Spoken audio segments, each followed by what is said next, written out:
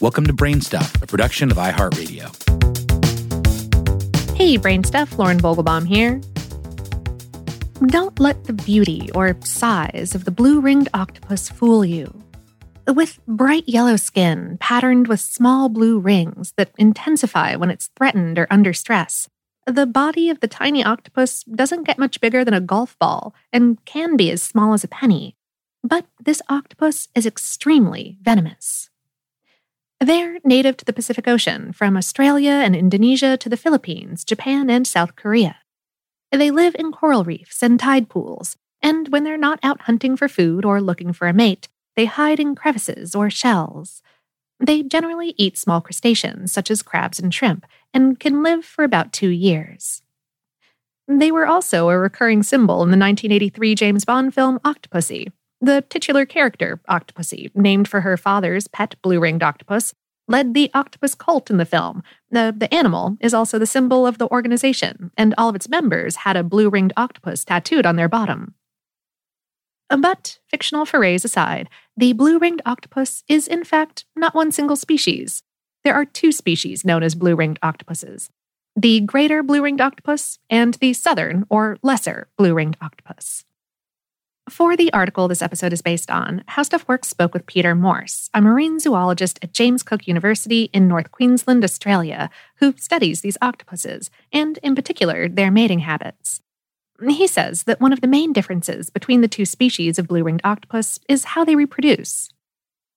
The greater blue-ringed octopuses, along with living longer and generally growing a little larger, have a planktonic larval phase, meaning they start off life as plankton before growing into the octopuses we know.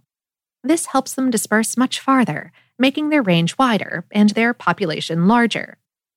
The southern blue-ringed octopus, on the other hand, hatch as mini adults. Morse said they can only get as far as they can crawl in a lifetime. This means that there's more inbreeding among this species. Aside from its striking coloring, what the blue-ringed octopus is most famous for is its highly toxic venom, which is 1,000 times more powerful than cyanide, and each octopus has enough venom to kill more than 20 humans within minutes. The deadly venom is a powerful neurotoxin called tetrodotoxin, the same venom found in pufferfish. While their bite may be very toxic, blue-ringed octopuses are generally not a danger to humans. They usually won't bite unless provoked. But what happens if a person does get bitten? The venom lasts between 12 and 48 hours, depending on the size of the person and how much venom they get from the bite. The venom is a postsynaptic blocker, which means it blocks some neurotransmitters or nerve signals in the body. This only affects smooth muscles, so the person would go limp with what's called flaccid paralysis. And while it doesn't affect the heart, it does hit the diaphragm, so the person would stop breathing. This happens within minutes of a bite. Other signs of flaccid paralysis could be nausea, blurred vision, or difficulty swallowing.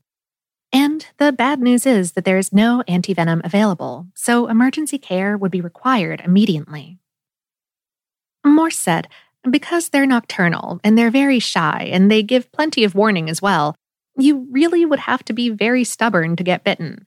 The venom is very potent and there isn't an antivenom, but the venom does wear off. So if the bitten person could get life-saving techniques during that time, they could be okay.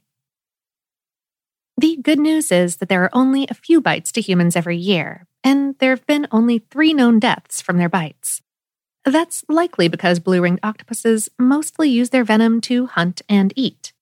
When they're young, they eat very small shrimp, and as they get older and bigger, they take down crabs and small prawns. To feed, they use their venom in a couple of ways. First, they might jump on the back of their prey and crack the shell with their beak, then inject the venom directly into the wound. Or they might release a cloud of venom into the water near the prey, so that the prey would take it in through their gills. Crabs, for example, have an open circulatory system, so the venom goes through their body pretty quickly and they go limp. Blue-ringed octopuses generally feed on crustaceans that are equal to or smaller than the size of their own heads. Morse said, even though they have venom, they usually don't take too many risks because a large crab can still do some damage. Anything bigger is probably not worth it for them. One mystery of the blue-ringed octopus, according to Morse, is exactly how it gets its venom and when. We do know that the octopuses don't produce the venom themselves. Instead, it's produced by bacteria in their salivary glands.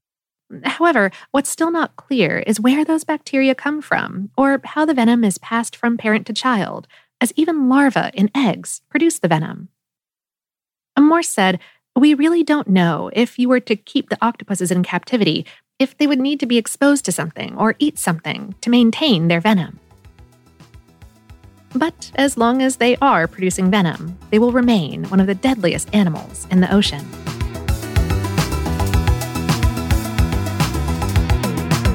Today's episode is based on the article, "The Tiny Blue-Ringed Octopus is the Ocean's Deadliest" on HowStuffWorks.com, written by Stephanie Parker. Brainstuff is a production of iHeartRadio in partnership with HowStuffWorks.com and is produced by Tyler Klang. For more podcasts from iHeartRadio, visit the iHeartRadio app, Apple Podcasts, or wherever you listen to your favorite shows.